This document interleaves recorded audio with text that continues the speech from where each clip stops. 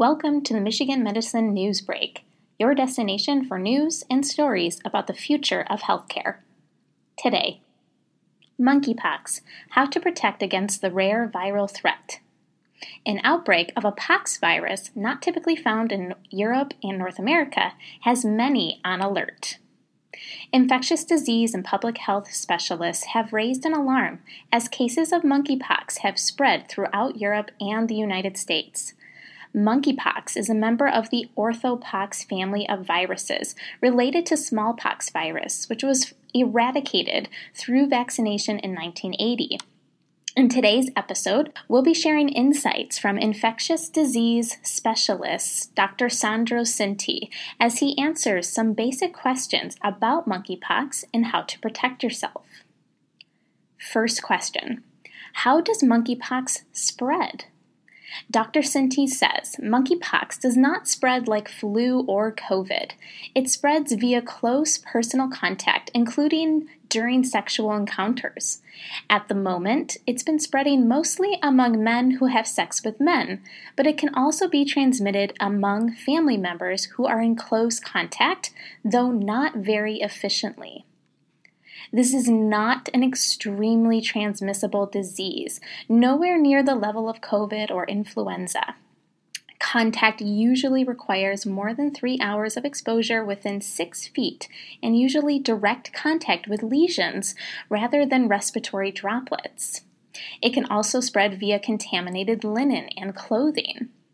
The World Health Organization is currently saying this does not constitute a global public health emergency and has not widely spread within the community.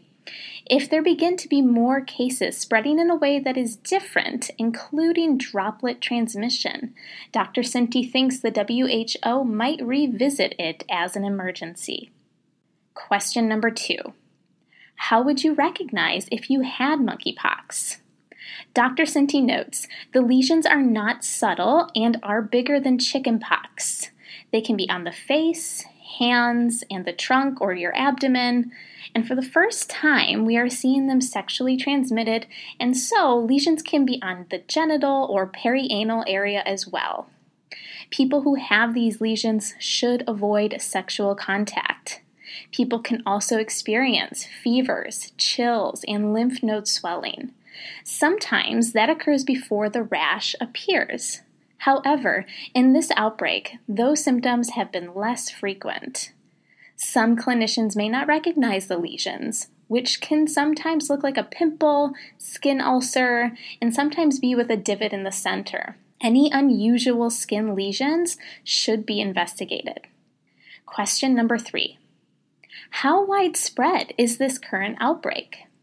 Dr. Cinti says, this outbreak is so far relatively small at more than 7,594 cases worldwide and more than 700 cases in the United States. But it is notable because it is transmitting outside of West Africa, where it is endemic and is spreading among people in other countries and people with no contact with West Africa. Question number 4. What is the best way to protect yourself from monkeypox? Dr. Cinti says, have protected sexual contact and avoid touching someone with skin lesions. If someone has been infected, they should contact their public health department to determine how to reduce the risk of transmission. A person with a monkeypox infection should wear a mask and avoid close contact with others until the skin lesions are completely healed, which can take up to 2 weeks. It is a long course for people who get infected. Dr. Cinti wants to stress that the risk to the public is very low. Most of the cases have been transmitted through sexual contact. If you have been exposed to monkeypox, whether that's through a close family member or a sexual partner, please contact your physician or public health. Last question, are there any treatments for monkeypox? Dr. Cinti notes there are antiviral therapies for people with severe cases, but monkeypox will resolve without any treatment. Very few people have been hospitalized and no one has died, which is good news. And there is a vaccine available, but most people won't qualify for it. However, if someone has had a significant exposure, there is a possibility of receiving the vaccine to prevent illness. Having said that, the general population does not need vaccination. For more on this story and for others like it, visit uofmhealth.org/healthblogs and find the Michigan Medicine Newsbreak wherever you listen to podcasts.